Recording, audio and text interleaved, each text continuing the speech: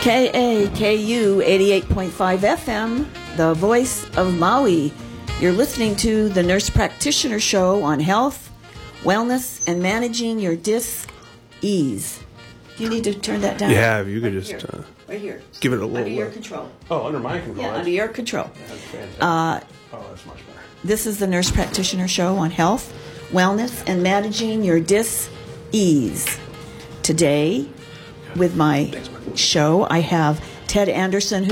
What are you, the CEO and president? Yeah, Lord Commander, whatever you want. Lord Commander of the universe, something like that. Lord Commander of Venture Physical Therapy. That's what I've been putting on my cards lately, just to mess with other professionals.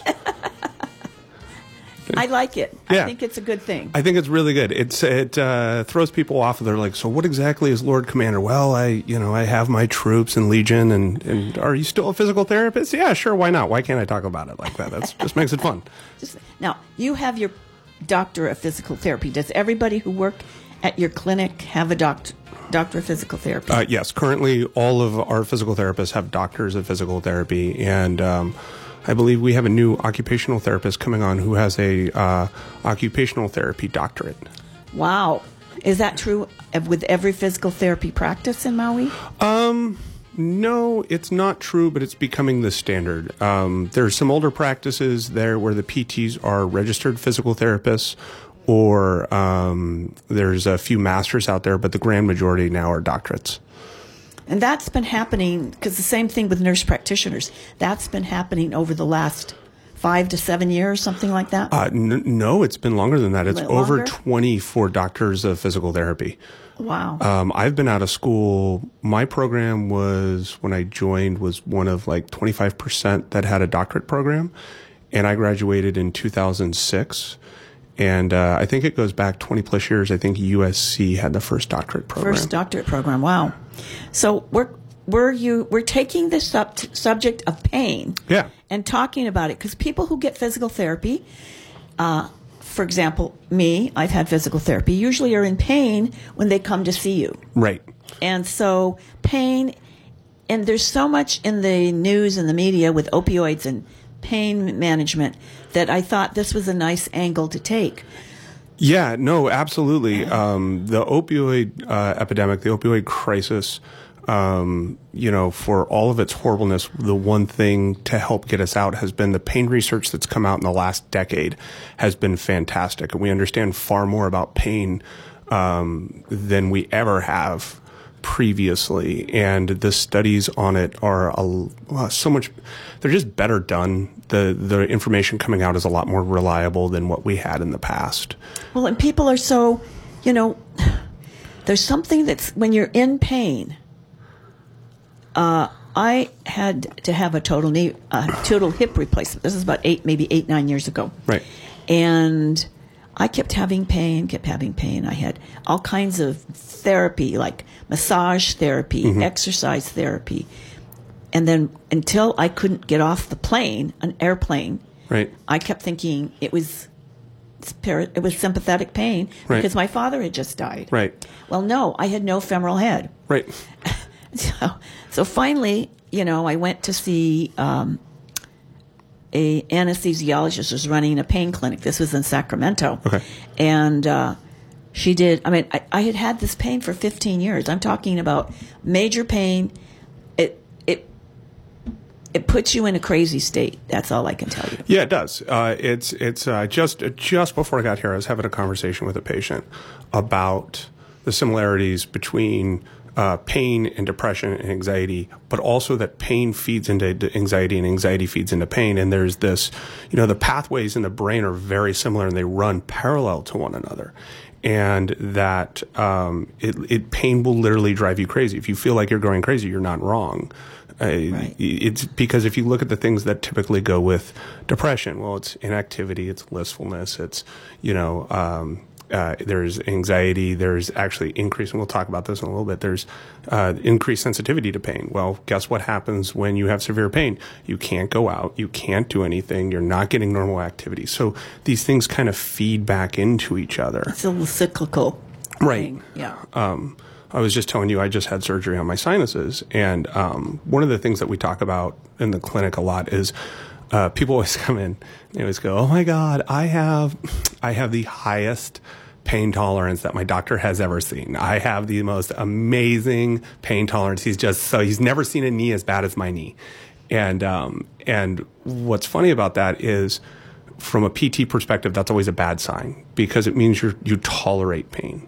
I have a high pain threshold, so we work a lot on trying to get patients' vocabularies about pain to shift. I have a high pain threshold. I have a low pain tolerance, which means that you can whack me upside the head with a crowbar. We know because this happened once while we were moving equipment. And I gave myself a concussion. I was hallucinating. I kept seeing this little mosquito with really long legs and little tiny wings, and I'm trying to grab at it. But if you ask me any time during that whole incident, what was my pain? It was like a 1 or 2, right? I didn't have much pain. My threshold for pain before I start to experience pain is really high. My pain tolerance is very low. So once you finally break really have pain. Yeah, I am the biggest baby that there ever is. But what's concerning is when somebody comes into the clinic or the practice and regular motion causes pain, regular activity causes pain, especially when there aren't huge orthopedic signs to equal the amount of pain they're in, which in reality is a lot of the patients that are out there. And things like stress, anxiety, being sick, being hungover, being dehydrated, all of those lower that threshold until things that normally you can't take it. Right, normally wouldn't cause you pain now are causing great pain because you're kind of in this fight or flight response. We tend to think of pain as damage because that's where we learn pain is judged when we're children. You fall and hurt yourself, it's damaged, it's painful. Once it heals, you're better. And unfortunately, as we grow, the mechanism by which pain works is a little bit more advanced. In adults, pain is a motivator. It's part of our fight or flight response. So back to you saying you could be sympathetic, right? Oh, it's sympathetic pain. I mean, I would argue that, yeah, your femoral head is completely falling apart. Absent. Right, gone. It's just mush. But on the other hand, that just didn't happen all of a sudden. No. So there is this sympathetic, there's a great book out there, and if anybody's listening and wants to go out and buy it, it's called Explain the Pain. It's by David Butler. And they kind of go through what we understand of, there's the old stories of the World War II vet that found out that he had a bullet in his spine from a sniper that he never knew was there. And he didn't find out until he's like in his late 70s or something like that when they run an x-ray. And the idea that, we don't feel pain in our femoral heads. We don't feel it in our hands when we're burnt. All pain is in your head. When the doctors go, oh, it's all in your head. No, seriously, it's all in your head. That's where you experience pain. That's where the information's processed. And so you can just ignore it. Right. You can ignore pain until you can't. You can ignore pain, but that's also like tolerating it. That's like having pain, but I'm just going to pretend it's not there. Exactly. Right? That's how I coped. Right. Like I'm just going to pretend that it's not there, but I can feel it with every step, which that's one coping mechanism, but that's not also answering where the pain actually is, right? How can I put this? If you have, if you're always having pain and you're just ignoring it, you're not really treating the pain. Oh. Back to the idea of tolerating it. Now you're tolerating the pain, right? One of the goals of PT is, one, to correct the mechanical issues, the orthopedic issues that bring about pain, right? We always talk about, I can treat mechanical pain. I can't always treat non-mechanical pain. So if you have a mechanical problem, I should be able to move something and both make it better and or worse, right? If it's mechanical in nature, if you move it in one direction, that'll either relieve something or trigger it more, or make it far worse. Yeah. So one of the ideas being that my goal is to help improve those mechanics. But the other part is to get the body used to being pain. One of the things we say in the clinic a lot is, I'd rather have you come in and tell me that you did too much and you hurt yourself than you sat on the couch for 3 weeks and your back hurts. Because that fight or flight response from being in a stressed position from not moving makes your pain so much harder to treat because we have to get you active, and you don't want to be active with the pain. You're a slug. Right, you're a slug. And so your body reinforces that and makes it harder for you to move because it wants you to move. It's using pain in the way that an animal would use pain. You know, if an animal has a broke leg or something's hurt, it tries to get away from danger. My clinic on Lanai had this rooster that had its leg broken. And I would watch this rooster outside my window, and first it would just hop on one leg, and then the other leg started to slowly mimic the other leg. And over a few months, it started to lightly touch and started using it again. You could tell that it was painful by how much pressure, but it never stopped using it because if it just sat around and waited, it would die. Cats. Right. Cats are all over that island. Take that rooster. Cats are all over that island. Take that rooster out in a heartbeat. So the idea is that the rooster naturally has to keep moving, and that's part of the healing process. People, we tend to get hurt, and we're like, my back hurts. I'll never lift or move again. I will be in this couch for the rest of my life. And that couch potato. Yeah, and then it gets worse and worse. So anytime they try to do something, then it's this negative feedback loop. So I try to do something, it hurts, so I'm not going to do anything. So part of PT is to break that cycle, slowly get people doing stuff and get back to life. It is so much easier if you're like, oh, my hip is killing me. I just walked 5 miles. I can calm those muscles down. I can handle that problem so much more than I don't do anything ever. You know what I mean? Yeah. That's a good perspective, I think, because, I was so shocked to find out I had no femoral head. And they said, how were you ever walking? And I said, well, there's some things you just have to carry on. Right. You just have to do. I couldn't be a person that just sat in a lump. There is, and if you want to look it up when you get the chance, and you might have seen it, and if anybody's actually listening to me out here drone on about pain in medicine, there is an old sketch, not an x-ray, it's an old anatomical sketch, because that's what they did back in the day. And there's this shot of a woman whose basically the hip had degraded so bad from arthritis that the femoral head had dislocated. And this is like in the 1800s. And she couldn't stop her life. So she kept walking on it. She just kept moving it. And what's interesting is arthritis tends to form in the directions of a joint that are actually excessively lax, not stable, because the body's building that bone up to help trap it in that direction. You've moved in that direction too much. So this lady's femoral head dislocated. And it had moved down further into her pelvis, and she just kept walking. She just refused to stop walking.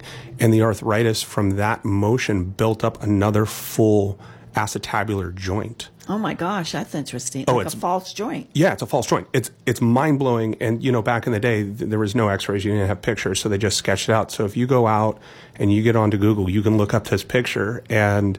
You know, what was she going to do? Just stop? Like, what was she going to do? Just stop living? You know, would just roll over and die? And so, no, not for this lady. She was built of some sort of cast iron. And off she went. So it's like the body's ability to maintain motion and activity and compensate. You know, you didn't have a femoral head. She didn't have an acetabulum. But neither of you have rolled over and died and just waited for, you know, the vet to bring in the gun to put down the horse, right? Like, that's not an option. Right. So too much going on. Yeah, it's just way too much in life. So, anyways, that's a whole lot of. You know, but people, it's like part of it is a habit. Mm-hmm. You know, that's. I realize that, and you have to break the habit with new thinking and new pattern. Right. You know. Right. You know that. Well, and the other thing too we talk about a lot with patients is this whole idea of like, what's your pain? Oh, it's 10 out of 10. Right? It's 10 out of 10. I don't want to do anything. My pain's 10 out of 10. And sometimes I'll tell them, I'm like, look, I may not be able to affect your pain, but this is what I propose to you.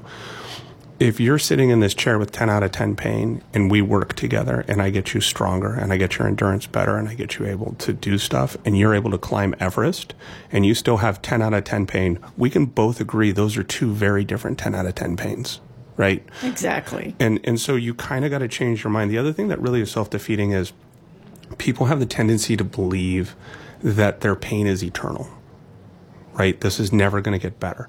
Moderate to severe back pain, the average natural history of it is 12 to 16 weeks straight. So if you do nothing for severe back pain, it's 12 to 16 weeks straight. But what we tend to not think about, and sometimes this is a cultural perspective and sometimes not, is I had back pain once, I could have back pain at any moment, therefore I always have back pain. Well, what I've observed with patients is they fall back into that pattern. You know, in other words, they're in pain, and then you reach to touch the spot. Say it's the knee, or whatever, and they react before you haven't even touched them. Do you know the MRI studies that they did with pain, perceived pain? No, I don't. Oh my God, I'm getting a brainer right here. This is so exciting. So what they did is they took these patients and they put them in an MRI. And I got to actually speak to or listen to the guy speak that originally did this. He's from both Harvard and I think maybe Oxford. And so he did these original studies at Harvard. And so they put people in an MRI. They put a curtain up so they cannot see their arm. Okay. And so their arm's separated from them, and they can look up at a mirror, and there's a prosthetic arm that looks like theirs. Okay. And what they do is they start stroking both arms at the same time, the fake one and the real one, with a feather. And they can feel the fake one with the feather, and they can feel the, you know, they see the real one. See the real one, feel the fake one. And then they take the feather away, and they continue to stroke the artificial arm, and people can feel it. And then they take a hammer and they smash the fake one with a hammer, and the people always scream and they yell. But what's interesting is that the pain... It's not the real arm. It's not the real arm. It's not theirs at all. And they'll tell you they feel the pain. And the MRI shows, the functional MRIs show that all the regions that sense pain light up. So if you believe you're going to have pain, you truly believe, right? Because that's the whole weird thing about placebo and... right, is like if you believe you're going to have pain and it's in your mind that this is going to happen, the likelihood that you will perceive that is really high. They've even taken that study so far as to give people arms of different skin complexion, give a white guy a black arm and things like that, and they'll still watch it and they'll still feel the pain in their hand. So there's... Isn't that interesting? Yeah. Perception. But there's part of that like we want to say perception as within a personal point, but there's also a biological need. So the next study that goes with this is looking at phantom limb pain. I was just thinking that. I was just thinking of the phantom limb pain, especially post-war. Yes. With the troops. Yes. That's what I was thinking. So one of the early studies done with this, and now at our clinic from time to time we do something called mirror box therapy, and I'll tell you about that in a second, but this is really cool. They took these vets that had lost their legs. They put them in front of a mirror up in front of them from the waist up, and the waist down was a TV screen that basically played someone running. And they watched themselves run for, 10 minutes, 5 times a day, whatever else. And all these guys had 8 out of 9, 9 out of 10, or 8 to 9 out of 10 phantom limb pain. And they took 5 of them, they put them in front of these screens, and one showed no difference. 3 of them, their pain was almost eliminated. Magnificent drop down to like 2 out of 10 phantom limb pain. And 1, his pain got worse. It went from 8 out of 10 to 10 out of 10 pain. And they think the reason is that when the brain believes that it's moving and it's functional, it decreases that pain threshold, that pain signal. And with the one person that didn't kind of buy into it, his brain kind of knew what was going on. And they think the theory is with the last guy is that his pain got worse because the brain realized this whole thing was even more fake. His brain was able to perceive that that's a video. This isn't really happening. This isn't me. And they've done further follow-up studies on that, but that has come to a whole area called mirror box therapy, which we use for, it used to be called RSD, reflex sympathetic dystrophy. It's now called complex regional pain syndrome, which is a chronic autonomic pain syndrome where people's hands swell, pain shoots down, fingernails grow faster, hair grows faster. It looks like there's 2 different arms, and you can get it from a fingernail and you can get it from a crush injury. It's an insane disorder that nobody understands. But what's so interesting is mirror box therapy, where MIRBOX or MIRROR. That one. Oh, that one. Mirror on the wall. Whose hand's doing it all? So you put your hands on either side, and the functional hand will move and do exercises. And the fake hand. No, so it's both your hands. Oh, both of your hands. Okay. So you're moving both hands, but you're watching one hand, your damaged hand move in a mirror. So you're watching the good hand move in the mirror. Does that make sense? Okay. The brain thinks it's the damaged hand. And that has been shown to help modulate pain in those patients, as well as people with phantom limb pain in the arms and legs, as well as, what's the other group? Oh, strokes.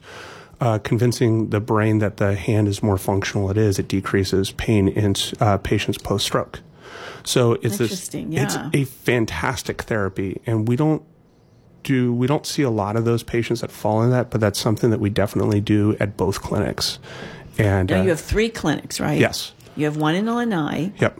One at Kalama Heights. Kalama Heights, which is the senior living. Yes, senior living. We're downstairs, but it's not just senior living. Like, we see pediatric patients with. You're just in the neighborhood there. Yeah, it's kind of our train wreck clinic. Like, our more advanced, like these kinds of things, like amputations and phantom limb pain and people for aquatic therapy, and those. That's who we tend to see at the Kalama Heights clinic. And then where you saw us, the Kihei Wailea Medical Center. That's kind of your more typical orthopedic clinic. We do some other neat stuff like pelvic health and things like that there. But that tends to be your more standard PT clinic. Okay. Now, I remember you were working at Holly Makua when I first met you. You were leaving Holly Makua. Yes. And they were giving a party for you, and I happened to be there, I think. Yeah. And you were at Rick Sand's house. Was it at Rick Sand's house? No, it was... That was afterwards. There was a party at his house. Yeah, that was... So I was there. I actually miss working with the nurses there quite a bit. I loved the staff so much. They're so amazing, aren't they? They're fantastic. And also they would play Feed the Howley, which is my favorite game. All the Filipino food? Oh, yeah, and they just haze white people, and they just want you to see if you're going to eat their food. And the answer with me is a emphatic yes. Whatever you want to serve me, I'm excited. So then they would feed me something, and then they would all cheer and then try to tell me what it actually was. How do you translate daran back? Like, daing. What is daing? I don't know. It was good, though. It had tomatoes and little fish, I guess. I don't know what it was. And oh, God, I had a blast. I miss it quite a bit. But that's how we ended up starting our company, or that was the push for it, is because we started going in homes for therapy because so many people were, we were telling them for the first time, like, how not to fall and how to protect their backs and, that sort of thing. And so we just realized there was more that we could do out in the community. And so that's kind of what started. Kind of the bridge that you created. Yeah. Yeah, neat. So, do you find that people have weird thoughts about pain and remedies? Yes. Yeah. I would love to do just a blog on biases, cognitive biases, how we come to believe. I'm sick for 2 weeks with the flu. The last day I took 10 aspirin, I felt better. It was the aspirin that made it be better, right? Like, we have these weird cognitive flaws in us and what we think makes us better. I have patients now that are stinging themselves with bees. Go for pain? Yeah, for pain. They're stinging themselves. They go to a lady in haiku who's an acupuncturist, and they catch a bee, and they put it in a little glass jar over the site of the pain, and then they wait for the bee to sting them. And this is actually going on. Yeah, 100% this is going on. I had 2 patients at the clinic talking back and forth. And I'm like, so the bee's giving its life for you? Do you do a funeral for it? Like, what exactly? And the lady said something weird to me. It wasn't weird, but it's sometimes the weirdest stuff is stuff that's kind of accurate but has that off perspective. And she said, bee venom is full of chemicals which they're natural. They're natural, but they find the deep-seated healing response within you and cause that response to come forward to heal that. And it's like, yeah, that's called anaphylaxis. That's right. Like, yes, you're right. There is a response to venom. It's called anaphylaxis, and it does bring blood flow to the area to thin out that. But, you could die. So it's like, keep that in mind. So like what she said was technically accurate, right? Like, that is what the chemicals do. They do cause an immune response. That is accurate. But the other thing is, bee venom isn't just one component. It has multiple components, right? There's a whole field of science looking both at pain, but also all the chemicals that are produced by venom-producing creatures, because they produce different amounts. The cone shell, there's a huge research out of Manoa of looking at the cone shells that we have that live here, and they're very deadly. But what's interesting in them is cone shells. Cone shells are beautiful shells. They look like a cone. They're usually there's tons of species down here. You can find some washing up on the beach. You know puka shells? Yeah. Okay, that's usually the cap of a cone shell. Okay, so they're tiny. No, they can get big. They can get huge. A few of them are deadly to people, but any one of them has multiple toxins in them. But what's interesting is from generation to generation, they're able to evolve so quickly and develop new and different kinds of venoms between generations. Oh, interesting. So there's a lot of... How do you ever treat something like that? You can't. That's part of the problem. Yeah. But those individual chemicals, so a big thing I always tell patients is the poison's in the dosage, right? So they're looking at these chemicals that are amazingly poisonous to different creatures because cone shells are carnivorous, right? So they want to kill something as quickly as it can so it can't swim away. And so what they're looking at with these is... there's so many different chemicals. Some of them have a neurogenic effect. Some of them have blood clotting effects, and they're trying to reverse engineer it so that they can use them into different medicines. Is this for people that dive? Or do you just find them on the beach, these little cone shells? You can find, well, we have so many species here. If you go to, there's a website, KeokiStender.com. And he has, or if you put Keoki Stender into Google, he has this huge website of all the animals that live in the Hawaiian Islands and takes pictures of them. Fantastic marine life photographer, and he has pictures of all the different cone shells. I'll show you after the show. All the different cone shells. Interesting. And so some of these species make more venoms than the others. So they have all these medical researchers that are trying to divine out the different venoms and the helpful ones. Yeah, and what do they do and how do they do? But the thing that keeps them on their toes is every generation of them they breed is different. Creates a new set of chemicals. Oh my goodness! Yeah, that would be quite a challenge. Yeah. I don't know how you really track it when it's like that. But so before I was a PT, I was a chemist. That was my original degree. It's boring. I can't sit still long enough for that. I like it academically, but to do what these guys do is like my personal death sentence. Yeah, just cannot. But they use all kinds of different methods to separate them out and then map them. And it's actually teams of researchers. It's not like you would just sit down and do your stuff because someone has their specialty is separating out the different ones and differentiating them. Another person is to map the protein structure of the venom. The next person is to look at the activity under different situations of the venom. I mean, and then start to apply it. Yeah. So that's, how are we doing? Are we doing okay? We're doing okay. I'm just thinking we're going to take a little break and then we're going to come back. And I think what I'd like to do is talk a little bit more about tolerance and threshold. Yes, I would love that. Yeah, I think that would be a good one. Awesome. Let me see. There we are. We're almost up there. Almost there. And can you...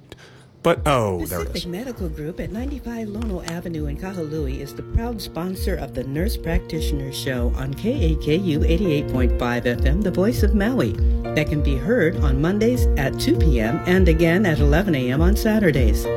Pacific Medical Group has chiropractors who specialize in the management and prevention of work-related injuries.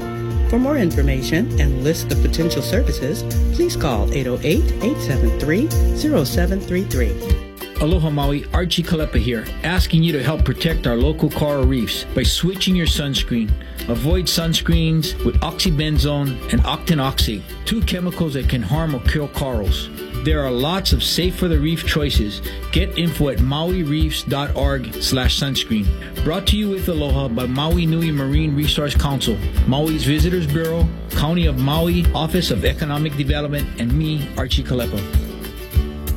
Saturday night at 8 and Sunday night at 9 on KAKU 88.5 FM, we experience dead air. Not that kind of dead air.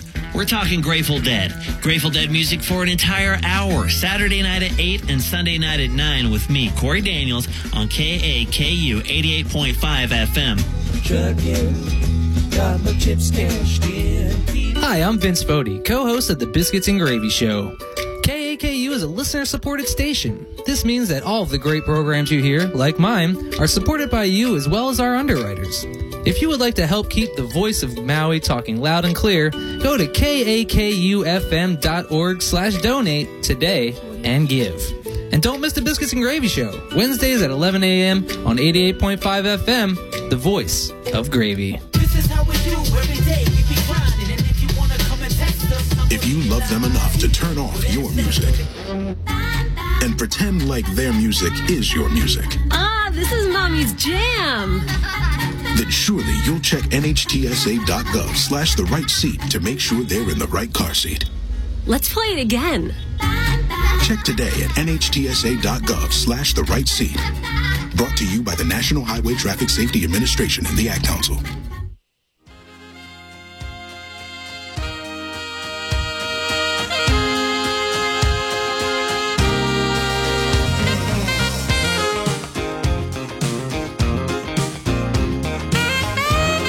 Our guest is now grooving to our theme song. Go, boy, go! There he is. We're off topic, but just for a minute.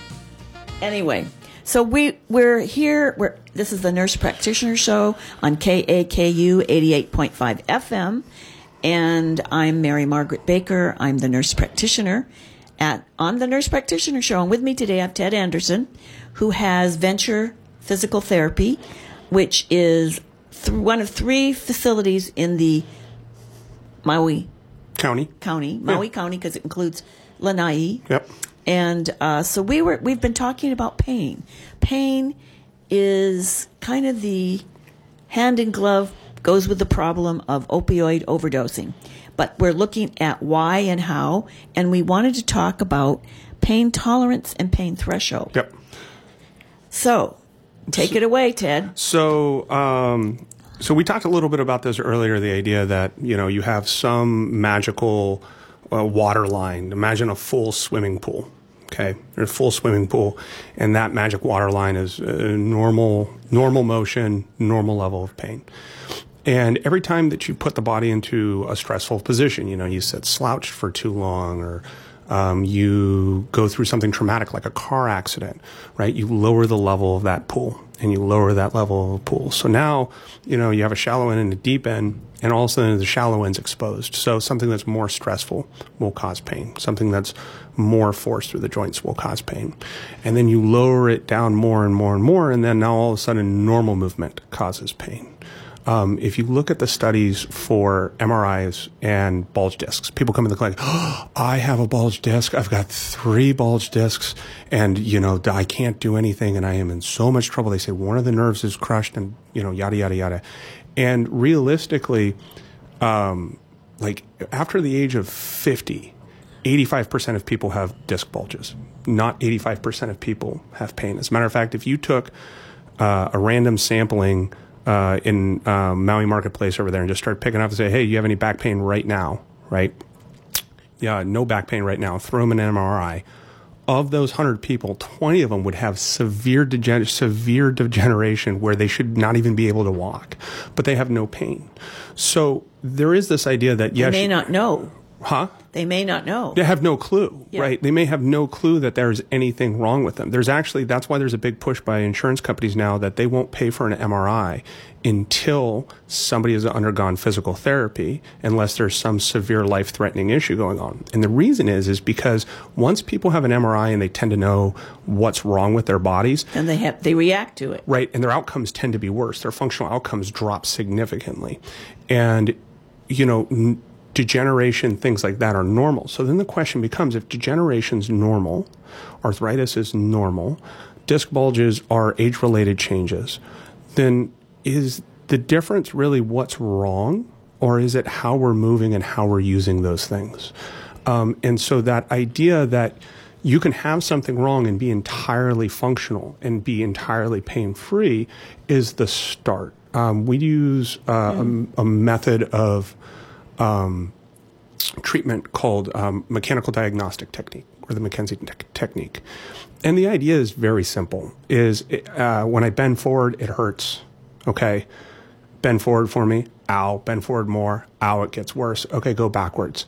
What is the pain doing? Oh, the pain was down my leg, and now it's moving up to the middle of my leg. Keep doing that. Okay, now it's in the middle of my back. Okay, now it went away.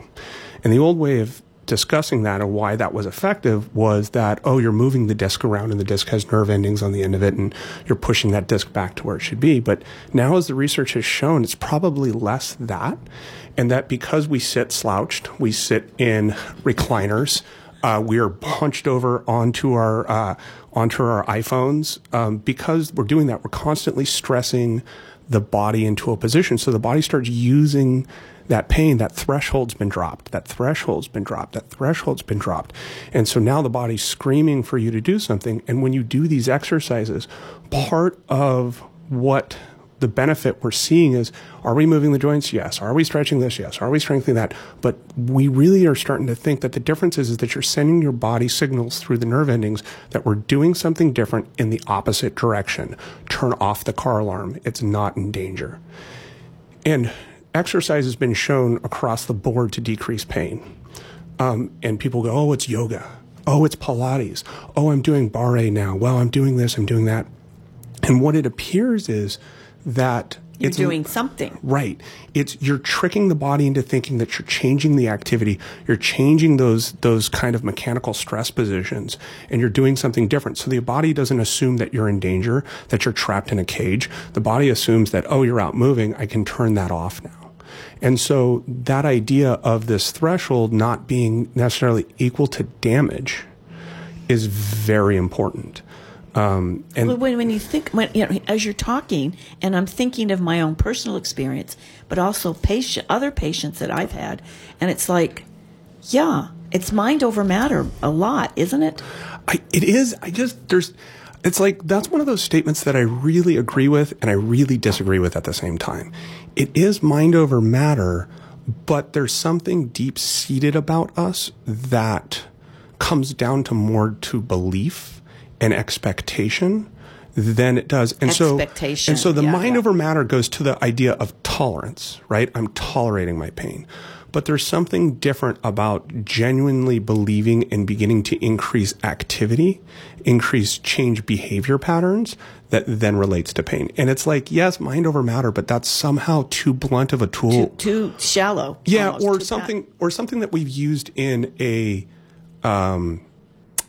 it's always hard for me not to swear, in a very poor manner. Cavalier matter? Yeah, because that was the old idea. Oh, they have non-organic signs of pain. It's all in their head. Oh, it's psychosomatic pain. It's all in their head. No. See, I don't think it's psychosomatic. No, I don't either. No, I think it's real pain. It is real pain. It's real pain. Even psychosomatic, I would argue even psychosomatic pain is real pain. The other thing that's insane is these pain pathways, right, run right along, and I said this earlier, right along the depression pathways. And they're finding out with severe chronic pain, these people that they're pumping opioids into for years, okay, pumping opioids. You know what? We had a guy come in and you looked at his opioid list and it was like, how do you feel feelings? Like, how are you present and functional right now, right? And we can talk about how the body adapts to opioids over time and how that was a thing, but it was so much because as he had pain, they just doped him up more. And the reality is what we're learning and what has come out in the last, I'm going to say 10 to 12 years, maybe a little bit longer, but the first generation of antidepressant drugs, SSRIs, were very bad at fixing depression. Turns out they're very effective with chronic pain. Uh-huh. Because similar pain patterns, right? Yeah, similar neurologic pathways. So these people were given meds, and so the idea too of, and I guess can I explain opioids and how they work in the body? And why don't we do that? Let's see, where are we at? How are we doing on time? Okay. Let's take 5 minutes to do that. Okay. Can you do it in 5? I think I can do it in less. Okay. So the idea is that the opioids go in, and you have these opioid receptors, and what the opioids do is they go in and they block these receptors so the pain signal can't go through. But if you imagine you and me at a party, we're in a normal conversation right now. A couple people come into the party, we talk a little bit louder. All of a sudden the music gets turned up, we're starting to talk a little bit louder. Much more people come in. Now we're kind of yelling at each other, but not quite. The music gets pumped again. All of a sudden, we're screaming at one another at the party, right? Place is packed, it's popping, it's booming, but just to get our message across, we're screaming at one another. And then all of a sudden there's a knock on the door. Cops are there. Everybody starts jumping out of the party because they don't want to get arrested. Crazy stuff's been happening. But you and I are left there cleaning up the mess, and we're still so used to screaming that we're still screaming at one another. And nobody else is there. And nobody else is there. Except the police. But except for the police, and we're luckily not arrested. However, that's exactly what happens with opiates. As the opioids go in and attach to the receptors, the brain is still sending signals to and from. And so the body responds by creating more receptors so that communication can go through. So then when you stop opioids, you have excessive amounts of receptors on the nerve endings that are now picking up every bit of information coming across and amplifying that pain. So that's why you constantly have to ratchet up and meet more and more opiates. More opiate, yeah. Right, because now the body is having to scream to transmit that pain signal. And so, yeah, I think I did that in like a minute and a half. Yeah, okay. That makes perfect sense why people are so hooked on things. Right. But you know what it is there's certain personalities or certain people, their chemistry in their body is more likely to hook it. Right? To create more sites. Right. And then once that happens, people change on a neurologic perspective. We always talk about addiction like a choice. But the other thing is like heavy opiates rewire the body at a very intrinsic base level. And that's why it's so hard to fight opiate addiction, is because you just how do you unwind it? Right. And there's only so much you can do. I mean, realistically, as we're learning, like you can improve that. But I have a friend that, you know, he's had issues with pain pills, and he's like, look, I'm doing so much better. My pain is less, yada, yada, yada. He goes, but my mind always knows that there's relief in the opiates. He's like, my mind always knows. He goes, regardless of how I feel or what I think, there's always this little bit of drive because his system's been rewired after a major car accident. Yikes. And I don't think for people who have that tendency to produce more sites for the opiate to hook onto. Right. I don't know how they ever get over it. From his perspective, you technically don't. Like, you become more functional, so you're over it in that sense, but you've been hardwired, like, in your central nervous system. How you function has been hardwired. And that's why opiates are so dangerous. That's why, and I'm not going to say they're never appropriate. You know, I just had surgery. Like, you know, they gave me some. They're in effect. They don't work at all on me, so but the thing is that if you're one of those people that they do that for, and you become reliant on it, I always tell patients, pain meds are there to take the edge off, not to kill the pain. These shouldn't be painkillers. They should be pain modulators. You should be functional still while you're on these medications. And while you still have pain. It's a minimized pain. Well, yeah. And the pain also gives you information on how you're doing, what's going on. If you can't feel it anymore, and that's the other issue, right? But that's how they are prescribed. And that goes back to some changes in Medicare in the 90s. Medicare started requiring healthcare practitioners to address pain. And if they didn't address pain, that's right. 1 to 10, 1 to 10. 1 to 10. Where are you at? And if you as a nurse practitioner, if you documented it and then you didn't address pain, well, at that time, the tools that were available were opiates. That's the tools that you had. You had anti-inflammatories, you had steroids, you had opiates, and maybe muscle relaxers. And if you have real pain, muscle relaxers just make the muscles loose. They don't really kill the pain, and you can't drive a car on them. Anti-inflammatories have secondary effects, and depending on what's going on, like I couldn't take them for my surgery because they're blood thinners. So that leaves you to opiates and acetaminophen, right? And, you know, things like physical therapy at that time weren't as advanced as they are now in skill set and technique. And so a lot of doctors didn't prescribe it because they're like, oh, that's just a massage and some ultrasound. And so, which is so not. Right. It's so not. It's not at all what we do. But that was the perception. And so you have that, but then you also have the lobbying by these drug companies because they saw that window in the 90s. Right? They saw the window of how Medicare was changing to address people's pain, and they jumped on that. So you have a bunch of elements that led to our crisis, as it is. As it is, yeah. Oh, dear. So, yeah, there's kind of this idea between tolerance and threshold. How are we doing? We're doing good. We have about 10 more minutes. Okay. And I want to be sure that people know how to get a hold of you. Yes. Venture Physical Therapy, and the best... Is there a central number? Yeah, the best number is 808-633-4480. And The other way you can get hold of us is venture@venturerehab.com. I will say this too. I love the sound of my own voice. I absolutely love to talk to patients. If there's anybody out there that's listening that just wants to come in the clinic, 15 minutes of my time, any of our therapists' time, and just ask them questions. I find that our job works much better. Not everybody needs therapy, but sometimes people just need things explained. This is what's going on with me. What do you know about this? You can call our clinic at any time and get a free consult. And it's not really a consult. If you just want to talk more about cone shells and venom and venom development, you can come in and just be like, yeah, I just want to talk to Ted about this, and hop on our schedule. And they'll put you in for 15 minutes. And if I've got more time, we'll talk longer than that. That's very important because, number one, I think people, if they have the opportunity to meet the possible clinician, right, then they feel more comfortable about going to you. Right. And then they feel comfortable that you're going to be able to help them, which is a wonderful mindset to start physical therapy or any therapeutic intervention. I agree. And the other big thing that I think about therapy and any healthcare practitioners is it's about the relationship. Our clinic is fun and loud and crazy. I mean, our Wi-Fi title is VPT House Party. That is who we are. So, and that's a lot of fun. A lot of patients like that, but that's not for everybody. So one of the things is to come into a clinic, experience it. I don't like, people sometimes will get mad at me like, this place is crazy. You guys are all telling jokes and, and it's like, I don't get angry at that because it's like, there's somewhere else that fits for you. And we may not be that place. And I'm okay with that because it's like, no, this is just who I am. This is the people I've hired are like me. It's a fun place. It's a energetic place. But being able to sit down and build that relationship, that's going to be more effective. When somebody comes to talk to you about pain and what you need to do, you're going to be more receptive to listen. Open to it. Yeah. Yeah. And if I'm not your guy you want to talk to, there's other people on this island that I could recommend that are fantastic. Christy Newsom, fantastic PT. She's quiet. And she is not like me. So if you need someone that's quiet one-on-one, that's very, Christy is fantastic. The group up at Premier Physical Therapy.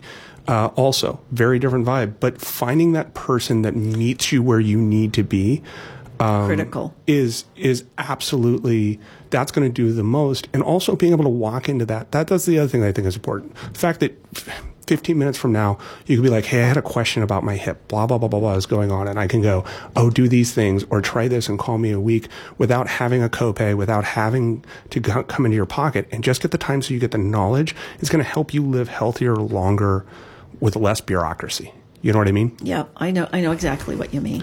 And so that's one of the reasons I actually started my own practice, as a home health agency. Right. And had a clinical practice in the office. Mm-hmm. So it was combination clinical practice and home health agency. Right.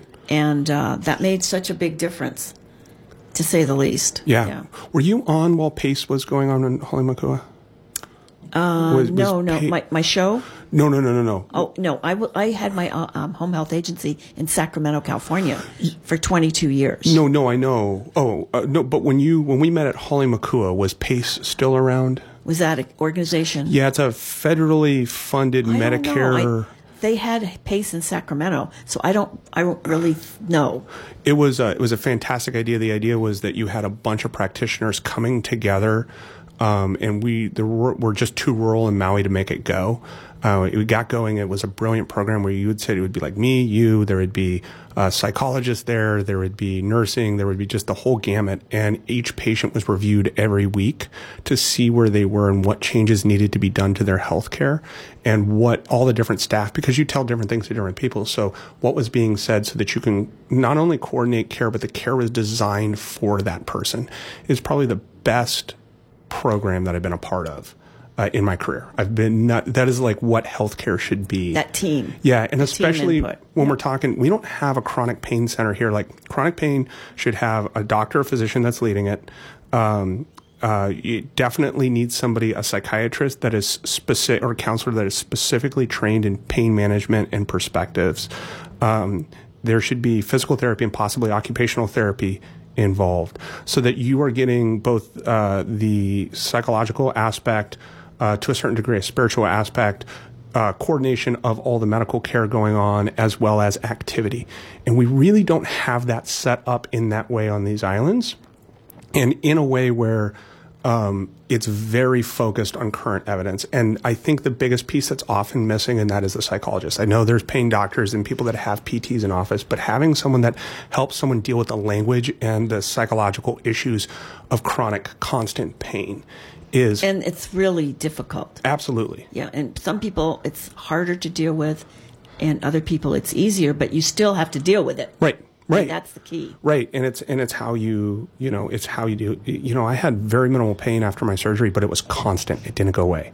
And it's like, if you asked me what my pain actually was, I would rate it low. But if you asked me in a split second, I would rate it way higher, not because the pain was worse, but because it never stopped. It was very low, but it was constant, and it was driving me literally nuts because it just never went away. And you get where you start to understand where people are just getting beat up by pain. Well, and they're getting ready to just commit suicide. Yeah. I mean, I can understand that, frankly. I had a close friend that I've loved for years finally come see me, and she was crying in my office, and it broke my heart because of all the different paths that she'd been down, and this is what the Facebook page says, and this is what this person, the herbs they're taking, and the fact is that just having someone talk to her about pain and what it is and the perspectives of it was a big deal.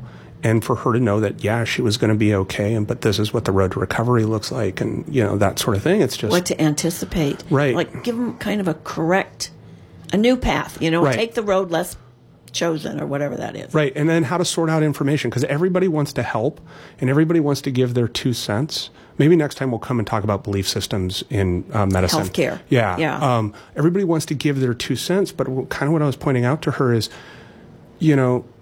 not every bit of 2 cents is applicable to every person. This isn't a religion. Healthcare is not a religion. It's a collection of science and data that you use the evidence to find out what's responding and go in that direction. Like, it's not... And every avenue, it will not work for you. Right. And then how do you differentiate between those avenues? You just don't blindly go into New York and start picking streets and going down them. And hopefully, you generally know where you're going. You have a map, and you know that if there's construction on a street, you know how to deviate and what that looks like.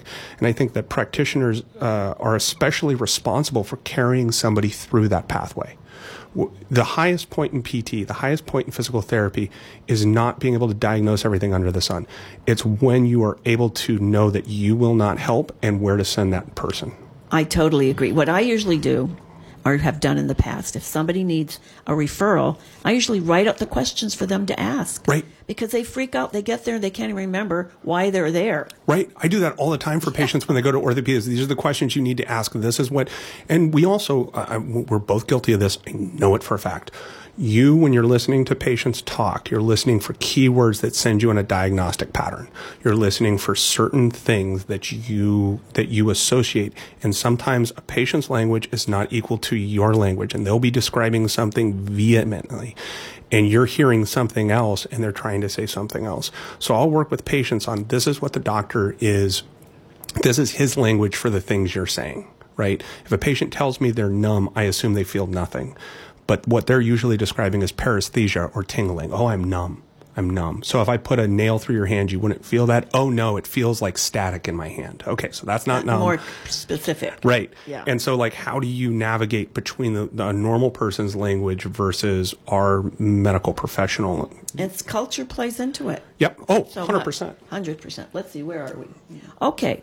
Now, people know how to get a hold of you. Say the number again. 808-633-4480. Press 1. Press 1. Press 1.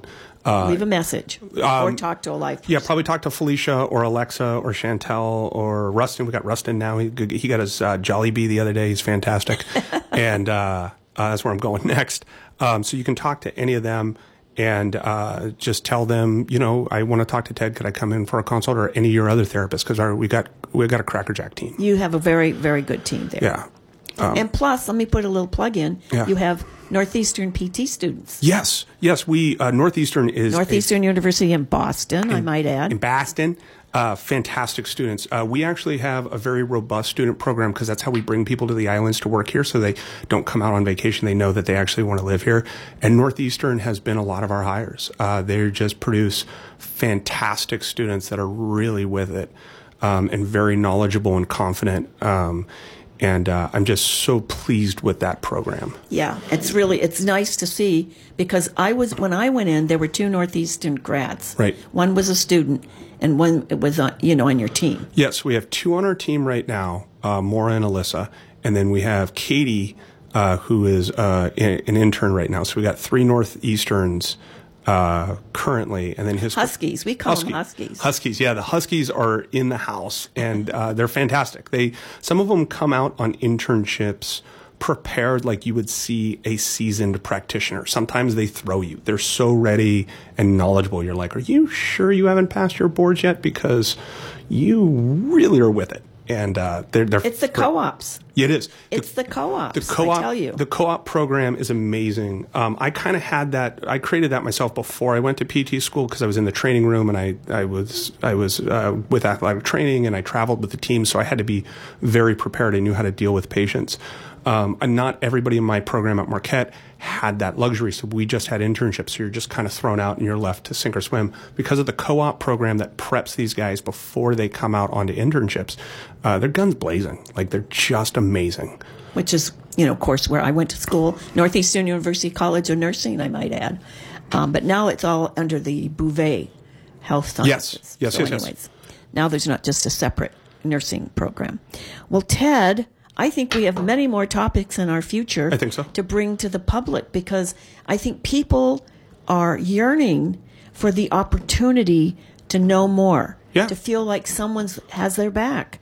And I think those are our values as clinicians, and I think those are the people that are working with you. Yeah, I think, I'll tell you what, if you get the Facebook link up and you post this, what I'm going to do is I'm going to link it to Venture PT, our Facebook. And if anybody has questions, we might even just start doing small little videos for people that have questions. So you guys can just submit a question through our Facebook page. I think that Venture sounds Physical great. Therapy, and we can just talk, because this is a lot of fun. This is really great.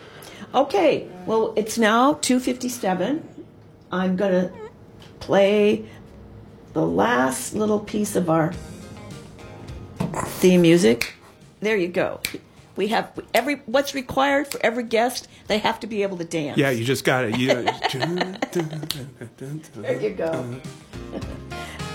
KAKU 88.5 FM, the voice of Maui. I'm Mary Margaret Baker, and you're listening to the Nurse Practitioner Show at 2 to 3 o'clock on Mondays, and Saturdays 11 to 12. So please, if you didn't listen to this whole show, tune in on Saturday, because it was a fascinating, interesting show about pain pathways, somewhat of the epidemic of, what can we call it? Opiate epidemic. Opiate epidemic, which I think they're kind of getting a handle on, even though I don't think there's many people dying, but I haven't read. I did try to get someone from the health department on the show, and he said he didn't know anything about it.